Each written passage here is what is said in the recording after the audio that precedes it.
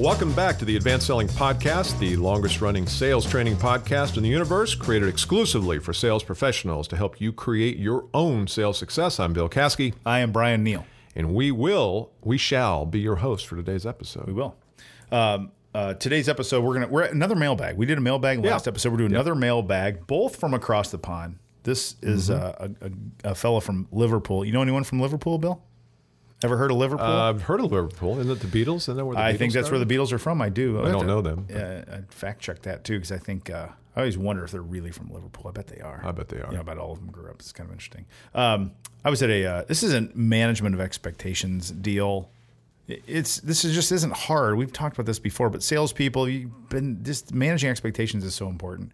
I went to a restaurant we go to fairly often, really nice kind of local place.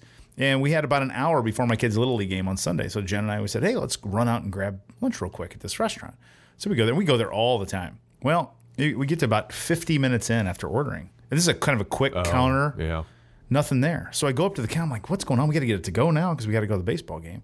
And there are 3 other people, 4 total, all holding their little number saying our food's late, our food's late, our food's late. And so the counter person says, oh, well, yeah, you came right in at the rush. Our ticket times are 45 to 50 minutes. And I'm going, that was the wrong time to tell the 4 of us this. The best time to tell the 4 or 5 of us this is that, hey, just so you know, our ticket times are running pretty long right now. We're probably 45 to 50 minutes to give you the heads up. Yeah. Everybody's going to go, okay, no problem. Even better, say our ticket times are running about an hour and bring my food in 45 minutes. Yeah. Then I'll be good. I do not, for the life of me, ever understand why people don't stretch expectations on things like that and do them when you're supposed to do them. It would have been what a great lesson and experience for people, right? Yeah. So now you've got 4 people. Now you've got 100,000 people across the globe wondering what restaurant in Indianapolis they shouldn't go to. Now that I've said that, and because it's a local place and it's in my neighborhood, and I think they have good food. I'm not going to mention the name of the place. Probably good. Did you get that? You didn't get that, did you? There's a little joke in there. The name of the place? Never mind. Okay. Rewind the tape. You'll hear it.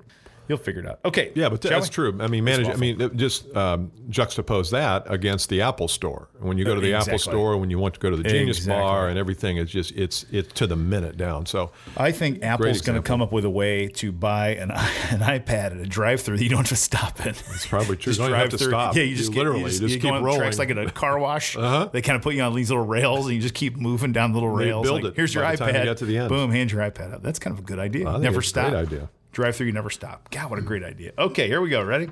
Yep. Mailbag time. So we are going to talk about, this is about sales competence. Now, there's some new things in here from this listener. It's our friend Steven from Liverpool. New listener, young fella. I'll say young. Isn't it funny how you change young in your mind? Yeah, is he 40? He's 25. Okay. Yeah, young fella.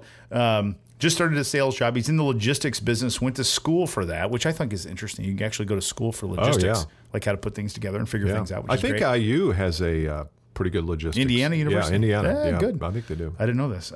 So went to university. Logistics. That wouldn't be a topic you would probably study in school. Would not study logistics. Do they have a degree in anti-logistics? Yeah. Do they have a degree in lack of follow-through? Do they have one of those? That'd be really good at that.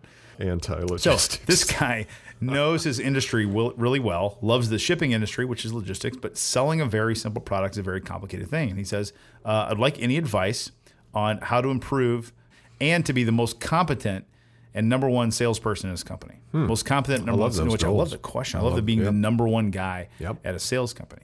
Now, this brought up the topic of competence and what is sales competence, because in my opinion, that has changed. So we'd like to comment on this, how to be a highly competent salesperson. There's an interesting thing he talks about in here that I think is part of the problem. He says, I know my industry very well and I love the business. In the past, I think that is what people have related to or defined competence as, right? Like he knows the business. Right. So I'd like to talk today about what does it mean to be competent at selling. So if you were going to say, okay, here's a way to measure sales competence, or what would that be? And if we're giving advice on people how to improve that, what would that be? So do you have anything written down there? Well, I don't, but I think that... that you can think of? Well, give me a second here. Give me 4 minutes. Okay. I'm going to go into a deep trance-like meditative state, alpha state. Alpha state, yeah, that's good. I think the idea, though, is that I've had this conversation today with with one of my clients, and he's the owner of the company, and he's trying to train business people, not salespeople. Yeah. And I think we can get locked in, especially if it's a sales position where you have to be an expert, you have to really understand how to diagnose problems, you have to understand how to read balance sheets or financial statements of your clients. I mean, if it's a higher level type of sale, then I think you would do yourself well to take a business class, take an accounting class, take a leadership class, understand marketing, digital, understand all those things around it. Because then I think you can have a solid conversation. I don't think it's just about sales skills anymore. And you brought up a great topic of what are the competencies and have they changed? I think more and more salespeople need to really focus on business issues. Absolutely. And it depends. I mean, if you're selling to advertising agencies, then you better understand advertising and marketing and digital. If he's not doing that, he's selling to perhaps manufacturers or shippers. But still, there's an economic part of it. There's an accounting part of it. There's a finance part. And so to the extent you can do that, what's his name? His name is Stephen. Stephen. From Liverpool, England. I think you can not only look at the sales skills, but look at some other skills around that. We will talk about the sales skills, though. I love that. The business person skill is important. In fact, I was in a sales opportunity with a very, very, very large company that everyone's heard of that moves things around the world really quickly. And a sales manager there, and I was talking to her about issues and problems they have. And I brought this up about teaching salespeople to be business people, and she really lit up on that. She goes, boy, we could really use some coaching and guidance around that, because that's not what we've always thought of sales competence as being, right? We've thought about it as closing, getting results, and all that stuff. And really, it's having a broader view and a broader understanding of how businesses work and what impacts them. So I think it's really, really good. No, it's good. Yeah. And then you have to decide what those are. So just look at the conversations that your customer is having internally. And if he or she is having financial conversation or marketing conversations, then you need to be somewhat wise to how that works and the vernacular, and also have a depth of knowledge too. I like that. Here's something I wrote down. We've never really talked about this, and I'm kind of going to give some advice here, and then I'm kind of debating my advice. So here's it goes. You comment on this, Bill. I think part of having high sales competence or competency, how would I say that? Competency? Mm-hmm. Yeah. High competency is to be an extreme people expert, a people expert.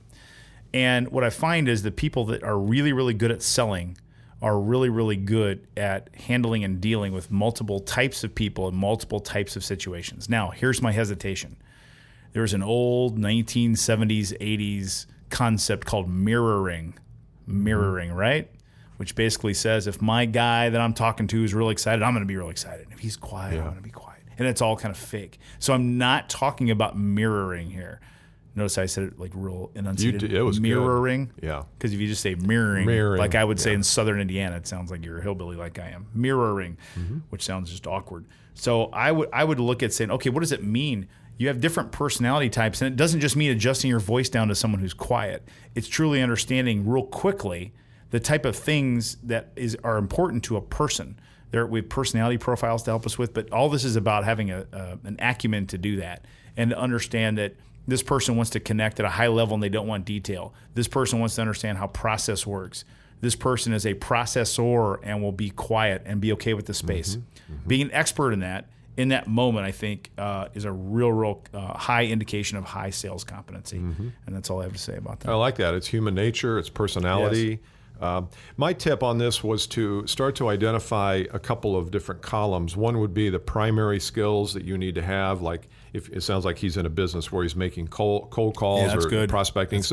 There's a sort of list of primary skills he needs to have, and then have some secondary skills. And those will probably change as you start to get more and more clients and more of your business comes through referral. Then your primary prospecting skills might not be as important. So I like the idea of keeping that list in front of you and seeking help on it, whether it's the Advanced Selling Podcast or some of the products we have, or blogs or YouTube videos, or even going to class to understand some of those. I think you've got the right attitude here, though, Stephen, is really look at your competencies and see what's required. And for us, for example, speaking is a competency that you use and I use. Radio and podcasting are something that we constantly are trying to figure out how to do that better. We don't go to classes for it, but we bounce ideas off of each other. So it's not always just how do I convince people of something. There's lots of other skills that are important around that. Here's a tip or an idea that I wrote down, which is I think if you create resourceful action, I kind of combine two with resourceful and action. I want you to be resourceful. So what that means is if people have problems, you can find a way to get it fixed. And high-performing salespeople that I think have a lot of sales competence, I keep screwing that up. Is it competency? It's competence. I think the way you competence? It's competence. Sales competence. Sales competence. People that have a high level of sales competence are really good at getting people what they want, figuring things out for them, right? And giving them ideas or tools or whatever that is. And then this action part, and this is a part that I've struggled with over the past, and I've found people to help me with that, is doing what you say you're going to do. So if you're going to call someone back on Tuesday, call them on Tuesday. Even better, call them sooner than that, right? And it is such a simple thing, and everyone goes, well, duh. And I'm shocked at how many salespeople let stuff go. And I'll talk to my clients, and I'll say, I just had it happen. Like I have 3 coaching call, the third one. We're on the third one. Hey, did you call this such and such? We're working on a deal. No, I didn't. And here it comes. No, I got busy. We were, I got distracted by the. I'm like, it takes you 8 seconds to call the guy. And it's that action, that follow through. When you look at competency, the high performers that I work with, this is never an issue, right? They're always on it, on it. And I think that's a real indicator, and that you can control that yourself. Yeah, and I think you just brought up a topic that has nothing to do with selling. It's just how do I do business? What is my etiquette? And if somebody calls me, do I call them back within 24 hours? If somebody emails me the question, do I get back with them? And how do I do it? I mean, those are all skills that it doesn't matter what you're selling or if you're selling. It's just those more anywhere skills. Those skills, do I show up on time? Do I show up a little early? Do I have an agenda? Those things go a long way. Toward helping you be successful. And unfortunately, people take, and God bless you, Stephen, because you said, you understand the logistics business, and that's great. The problem is you can understand logistics business better than anyone on the planet. And if you suck at all the things Bill and I have just been talking to you about, you're not going to do any good in selling. It's an indicator to me, and I know you coach a lot of people. I've got a couple clients that I have all the salespeople that I have a 1-hour call. And there's this one guy named Jeremiah who's one of my clients there. And the day before we have our call, he sends me a list of what he wants to talk about. Look at that. And is he the only one? There's a couple there, but it's a very small percentage overall. I mean, how many times do people do that? And when they do that, what do you know about him? I know he does that. It's how he does everything. It's how he does everything. And he gets more out of a 45-minute call with me than all the others combined because, I wouldn't say that, but he's very specific about what he wants. And therefore, we go through those things. We're not doing a lot of chit-chat. We're getting right to it. So how you do anything is how you do everything. So those are kind of those anywhere skills that I think are really important. Love that. That's another topic in itself, isn't it? And if you're going to, in Stephen's case, he's going to reach out and get help from people. Make sure you ask questions and are curious about how people do things. Absolutely. You'd be surprised at what you pick up. So episode today's for It Does That. Oh, wait, sorry, we're reading forwards, aren't we? My bad. That does it for today's episode. Hey, if you want to get your sales game ready for prime time, go to advancedsellingpodcast.com. Download a free copy of our ultimate pregame audio program. Why are you shaking your heads at me? Did I read it wrong? No, it's fine. You were just talking about reading backwards, and I was thinking if we read every word backward. Host. No, my best friend from college can do that. Oh, it's an art. Because I've got one. See if you can figure out what song I'm singing. It's from my senior year of high school. Edap Pack C Eva a Doogie Mit. It's Escapade. Escapade from Janet Jackson. Escapade, we'll have a good time. That's what that is. Anyway. Okay, we'll see you next time. See ya. Bye.